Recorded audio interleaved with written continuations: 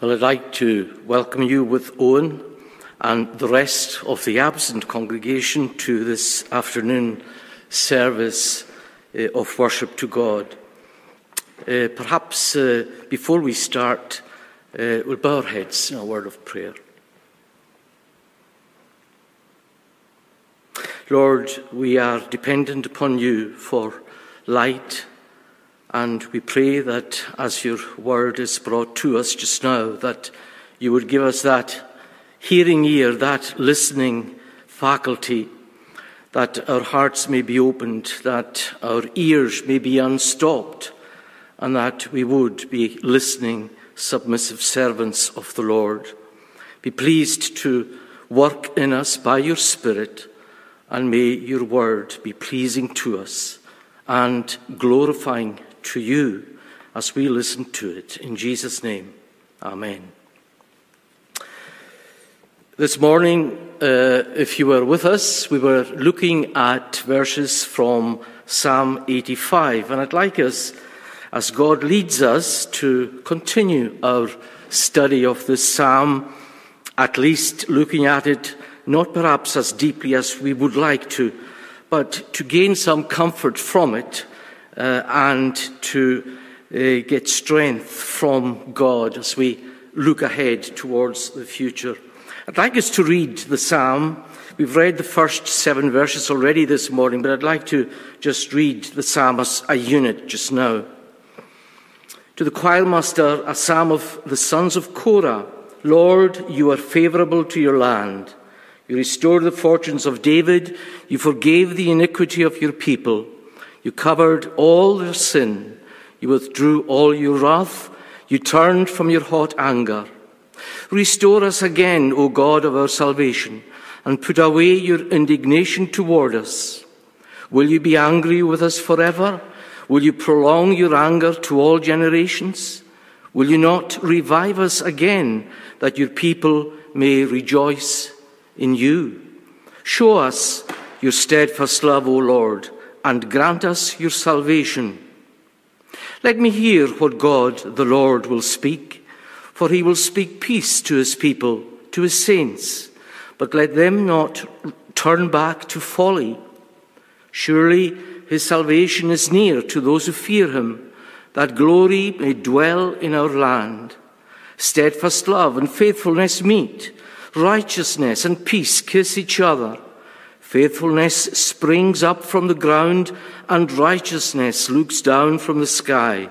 Yes, the Lord will give what is good, and our land will yield its increase. Righteousness will go before him and make his footsteps a way. The word of God, and we thank him for it, and we seek his blessing now as we meditate on it for a short while this afternoon. We were looking back in the first part of our meditation on this psalm, the first 7 verses or so, remembering God's goodness and learning from the mistakes that the children of Israel had done in the past. The psalmist was very open about this. And again, to repeat what I said this morning with regard to looking back, there's no harm in looking back as long as we do so with God in perspective. And that's what the first 7 verses of this psalm are doing. The psalmist is acknowledging the errant ways of God's people. But on top of that, and perhaps in the foreground of the picture, is the favourableness of God in spite of the sinfulness of the people. And of course, there are right and beneficial reasons for us to look back, as I've already said, so that we will avoid those mistakes which are examples for us from the Old Testament scriptures, and that we will look positively and act positively, to improve on what we may have done already in our own past, to learn from our own mistakes. And it's true that we find that even in Paul's account of his own past, when he was speaking to, for example, King Agrippa, he saw God's hand with him in his past experiences, and he was aware of the grace of God. Now, Scripture exhorts us many times to remember the past, especially with reference to God's goodness and God's favor, to the betterment of his own people. God is working out his plan of salvation, and he is chastising his people when they move away from the ways in which he has shown to them wherein they should be walking. And that is still true of us, even in the gospel era. There is a tendency for us to move away from what God is asking of us. And I think, just in general, what we have to remember is that history is under God's hand. The history of the world is under God's hand. And it's there for us to look back into in order to show us that there is a narrative, that there's a God who is control. There is a divine narrative in the story of this world from the creation. And that narrative is ongoing. The past is therefore by no means irrelevant to our present, and neither is it for our future, the way we determine how we're going to act in the future in the light of what was done amiss in the past. Now, when we come to Psalm 85 at verse 8, there's a change, if you like, in the direction of the psalmist's words. In the first 7 verses, it's a prayer.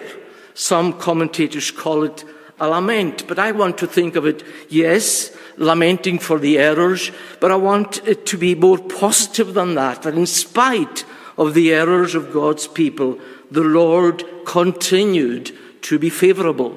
The Lord continued to be good, and he was beneficent towards his people and not malevolent in any way whatsoever. And here we have, when we come to this part of Psalm 85, we have the psalmist adopting a listening tone. And it's interesting that he goes on into the singular person when he says, it's not let us hear what God will do, but let me hear what God will speak. Let me hear. It's me. I have to listen to God's word for myself. Yes, the people around me have to listen for themselves as well. And I think that is a very salutary exhortation for us to do as we're on the threshold of a new year, and as another year is just leaving us. So what we have here is, in the first couple of verses in this section, verses 8 and 9, I think there is very much a strand of confidence in God's response, in what God has laid up for his people. Let me hear what God the Lord will speak. Well, ought we not to be thankful that God the Lord is still speaking to us? He was still speaking to his people there in the Old Testament at this time, post-captivity, post-Babylonian bondage and imprisonment. And the Lord had allowed them to be there. He determined that they should be there to punish them and to teach them. So in the last section of the psalm, the psalmist expresses faith in God. You were favorable, you restored, and restoration in God in spite of their own errant ways. And the proper attitude, I think, of us as believers, as we pray for revival, if that is pertinent, and I think it is. I mean, can we say that the church is absolutely on the crest of a wave, the Christian community, whether here in Dundee or anywhere else in the world? It seems to me to be a day when there ought to be more life in the church. And I'm speaking for myself as much as for anybody else. Why is that? Why do I say that? Because God has not changed. God remains faithful. But But the proper attitude for us is to be submissive to the authority of God's word. And therefore, we must stop and listen to what God is saying to us. I don't think we have to go very far in the New Testament scriptures to find where the writer to the Hebrews, again, I was quoting Hebrews earlier today, but I like what the writer to the Hebrews says in his introductory words to this book. A long time ago, at many times and in many ways, God spoke to our fathers by the prophets.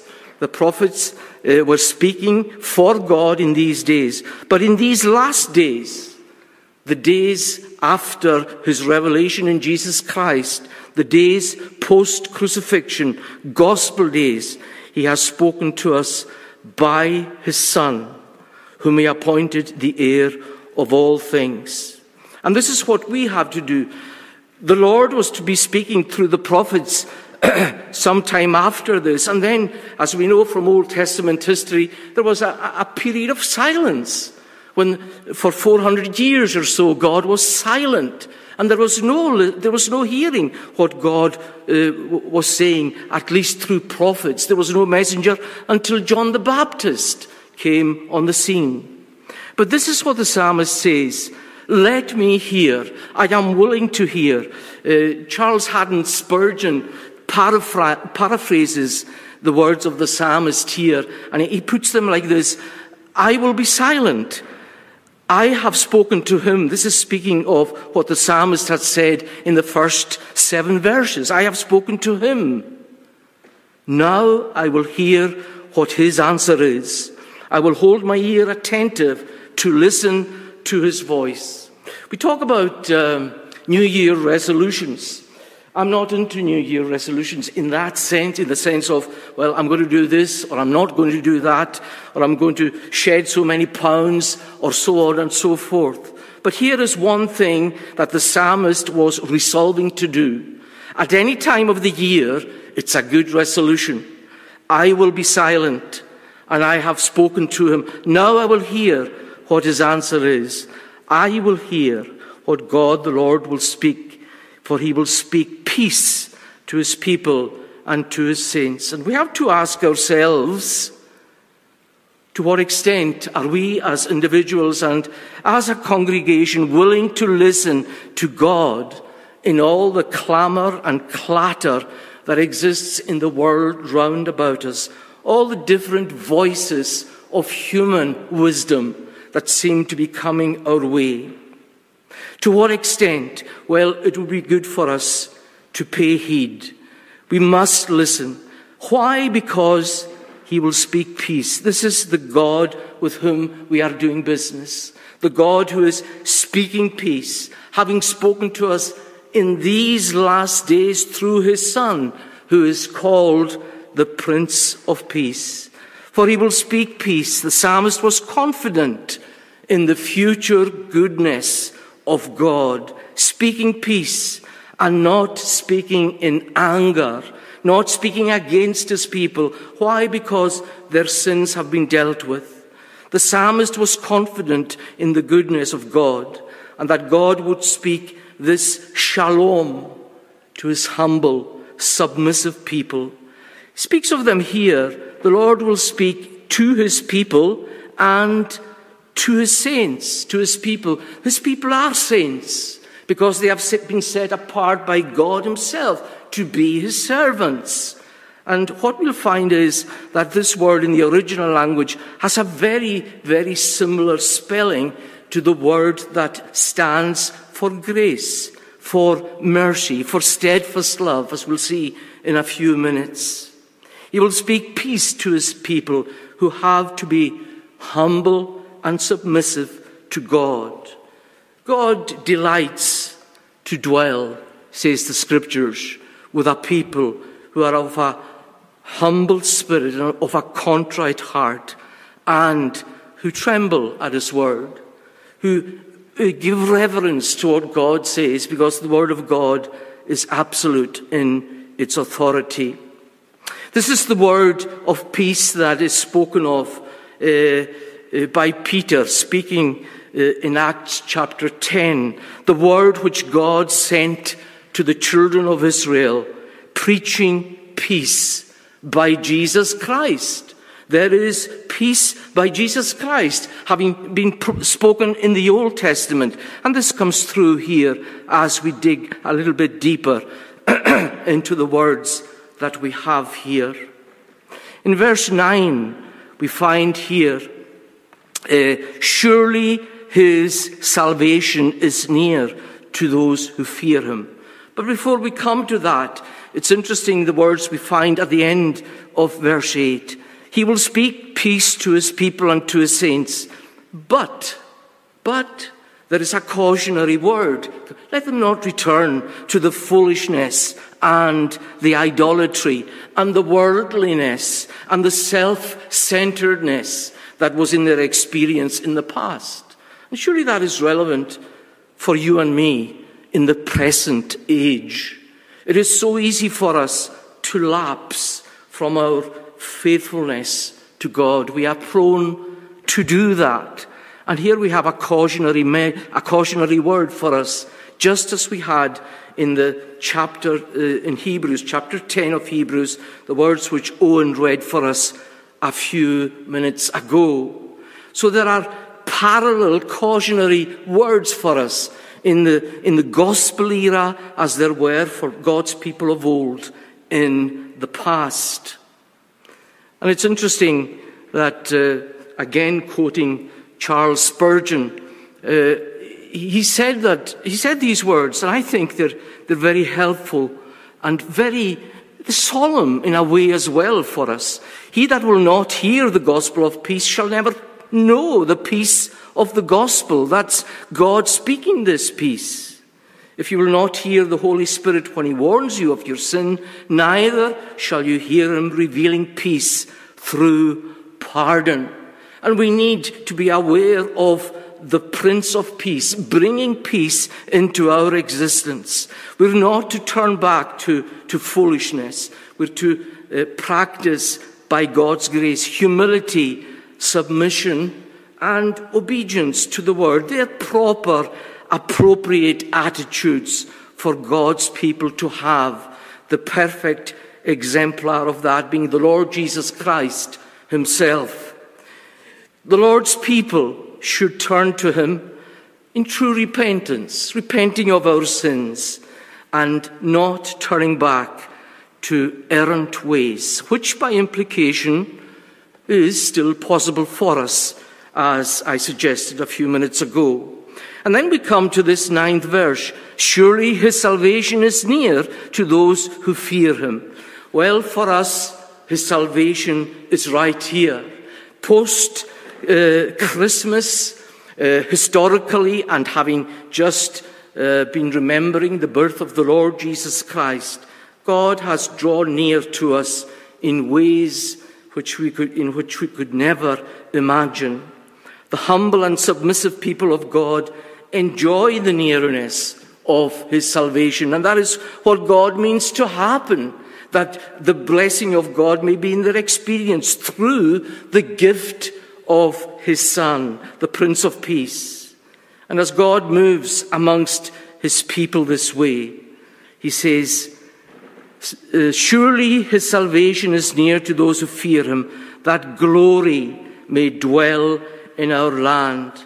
And what better demonstration of that glory is there than in our present day to see God's people working and worshipping, working for and attributing worship and glory to the Lord in all that they seek to do.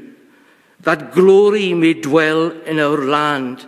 There seems to be an implication there that there was an absence of the presence of God with his people there. Yes, this is echoed in the request, in the prayer request earlier on in the psalm. Come back to us, Lord, restore us and revive us. And we should keep on doing that. We believe that God is with us. But where is the power of God in the church in this present day? We seem to be under attack from all sorts of directions. But although we sense that, yet we have to believe that God's salvation is near, that God is with us, that Emmanuel has indeed come. And even after the crucifixion and the resurrection of Christ, the Lord, before he left the planet to go to heaven, he said to his disciples, I won't leave you as orphans. I will send the Counselor, the Paraclete, the Spirit, the Comforter to be with you.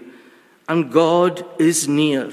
And he's near to you. If you are a stranger to the gospel of the Lord Jesus Christ, even this moment as the word is proclaimed to you, God is near to you.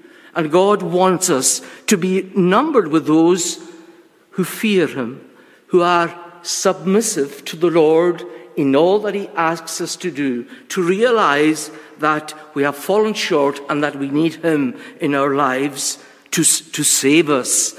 His salvation is near to us, and he has brought his salvation to us himself. It is not we who pursue that salvation. It is God in his grace that brings it into our proximity.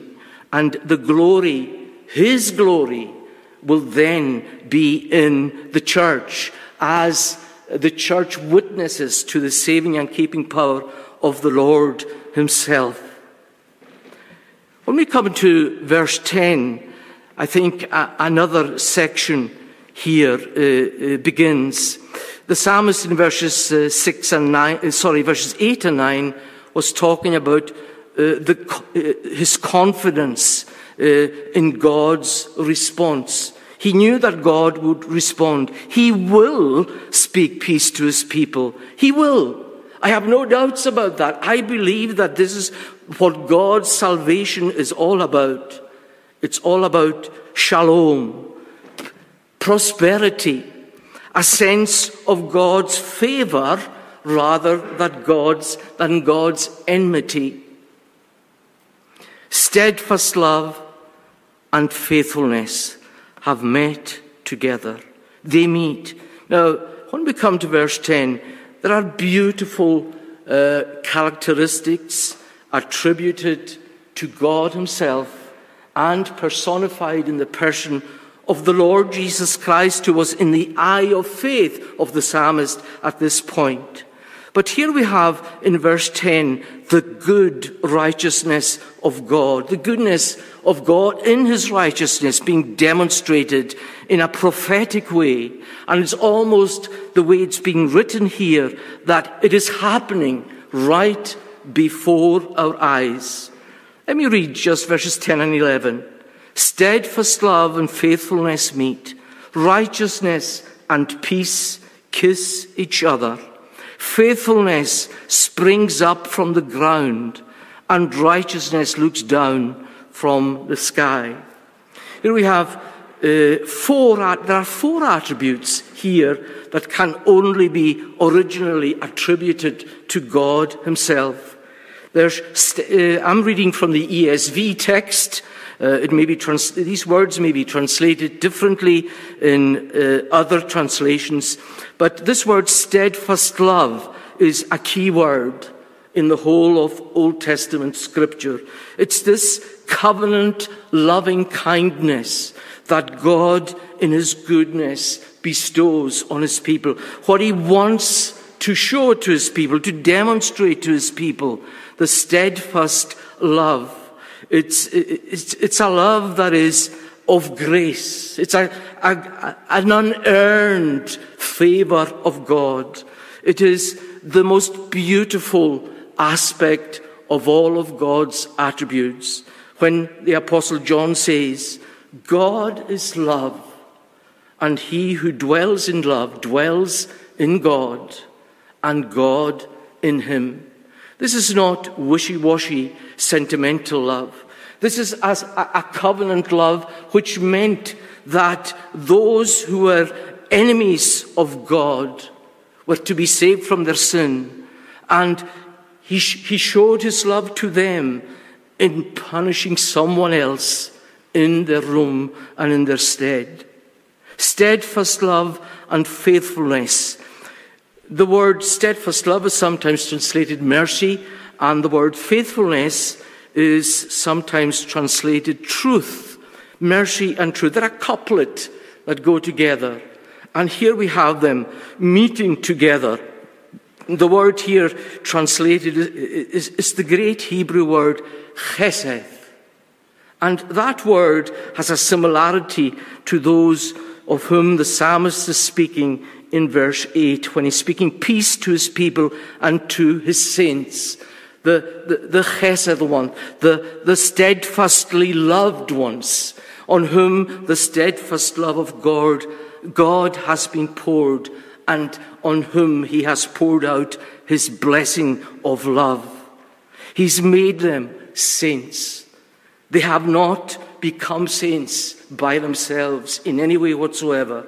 It is the Lord who gives to them this personality, and it's a Christ-like likeness. For want of a better description, I think there is no other better description to put it this way. He will speak peace to his people and to his saints. Steadfast love and faithfulness meet here. And this verse, it might very well have been the inspiration of the writer of the Gospel of John. These words, which are sometimes read at this time of year, the Word became flesh, John 1:14. The Word became flesh and dwelt among us, and we beheld his glory, the glory as of the only begotten of the Father, full of grace and truth, full of steadfast love and faithfulness. The glory as of the only begotten of the Father, full of these. And then the writer in verse 17 of John says, for the law was given through Moses, but grace and truth came through Jesus Christ. And then he goes on to say in verse 11, faithfulness springs up, at the end of verse 10, righteousness and peace kiss each other. Now these are beautiful words. They're beautiful in their in the emotive language that the original language brings out to us here. Righteousness and peace have kissed.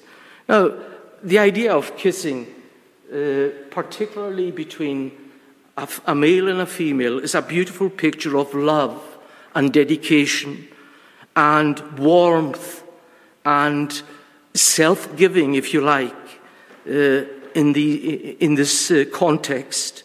And that is what God is doing here. Righteousness and peace perhaps were distant from each other through Adam's fall, we might say so. Even as steadfast love and faithfulness meet, so righteousness and peace greet each other warmly.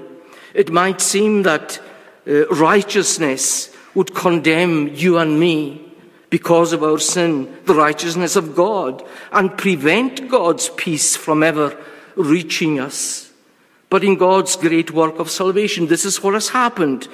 These attributes, these beautifully descriptive words pertaining to God are brought to us. They come together. In God's great work of salvation, his righteousness and peace are the best of friends.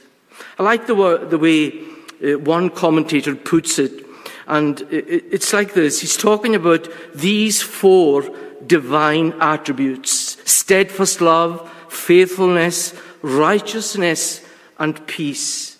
They went in opposite directions at the fall of Adam. They were dismembered, as it were. There was no coming together because of man's sin. But at the coming of the last Adam, as Paul describes the Lord Jesus Christ, there's a reconciliation being made. And this is what is in the eye of the psalmist as he sees this. They have met. They have kissed each other. They meet. They are meeting. They're kissing each other. It's a beautiful picture of the sacrifice of the Lord Jesus Christ dying in our place and standing condemned. If God was dealing with us in accordance with his righteousness and justice. It would be the soul that sins, it shall die. But righteousness could not but give to everyone his due in that sense. And these have met in the Lord Jesus Christ. This is a projection, as it were, a looking forward to what happened on a hill far away, on an old rugged cross, the emblem of sadness and shame, where he poured out his life, even Jesus. They met in him. These attributes were reconciled. They were brought together in beautiful harmony when he poured out his life as an offering for sin on Calvary's cross. And of course, in the New Testament letter to the Romans from Paul, we have these words in chapter 3, that he might be just. This is why God did this through the Lord Jesus Christ, this reconciliation of these attributes, that he might be just and the justifier of the one who has faith in Christ. What Christ did at the cross was that he demonstrated his righteousness by offering man. And here we have another word that is familiar to us in our theology, justification. He demonstrated his righteousness for us, imputing to us the righteousness of Christ, and he taking our sins in his own, bearing our sins in his own body on the tree, justified, a legal verdict of not guilty, while remaining completely just, because the righteous penalty of sin had been paid at the cross, and God could only be just and simply send every guilty sinner to a lost eternity, as a just judge would do. Only God could find a way to be both just and the justifier of the one who has faith in Jesus Christ. What a wonderful picture this is, my friends, of the sacrifice that had to be given in order that we might be saved. That is what Christmas was to be all about. God sent his Son that he might die for us. And Christmas looks forward to Easter. And Easter looks forward to heaven for the people who trust in the living God. Then we come to verse 11. Faithfulness springs up from the ground, and righteousness looks down from the sky. Just a few comments on the remaining verses of this psalm. God pours out his truth and righteousness. That's his faithfulness. They seem to spring forth from creation itself. And prophetically, we may say this refers not only to the reconciliation begun at the cross, but also has in view its completion at the end of the age, when even creation itself will also be delivered from the bondage of corruption into the glorious liberty of the children of God, as we have spelt out for us in Paul's letter to the Romans in the 8th chapter. Faithfulness springs up from the ground, and righteousness looks down from the sky. Where was this faithfulness represented? It was represented in the root of Jesse, in the Lord Jesus Christ, who was the one and only faithful one, and who by his Spirit brings faithfulness into the life of those who are his people.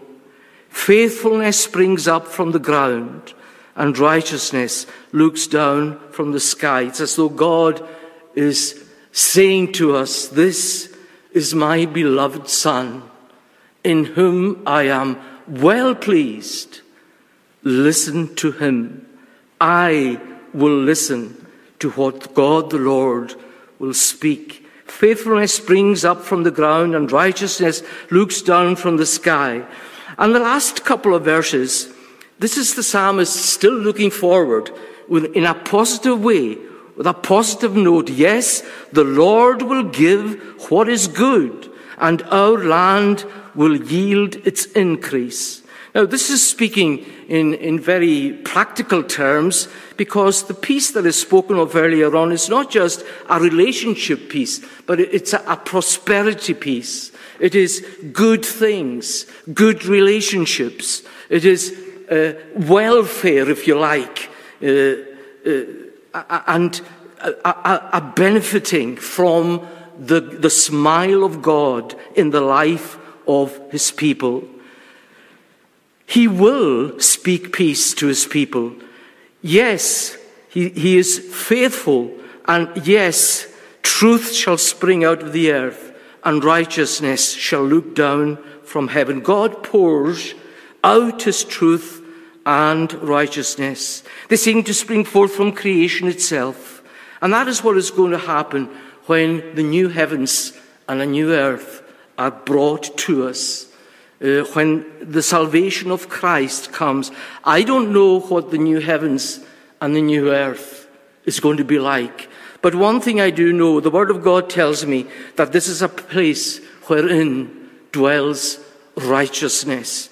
God himself, God in Christ, is at the very center. Righteousness will go before him. We read in verse 13, verse 12, the Lord will give what is good. Our land will yield its increase. There's going to be prosperity in that land. The heavenly Jerusalem is where God's people will see prosperity that is unimaginable. Eye has not seen, nor has it entered into the heart of anyone what God has prepared for them, for those who love him, and who love him because he first loved them. Righteousness will go before him. Righteousness so marks God that it goes before him. It is God in essence, righteousness. And of course, all that God is in himself, righteousness and love and faithfulness and truth. They're all bound together in this God who is greater than we can ever imagine. A God who is good and loving, who will in no wise leave the guilty to go unpunished, but at the same time who has no pleasure in the death of the wicked.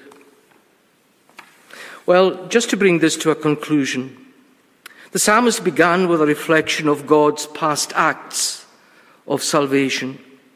And as we draw to the close of the psalm, we are left with a biblical hope in the progression of redemption as God's righteousness advances his kingdom.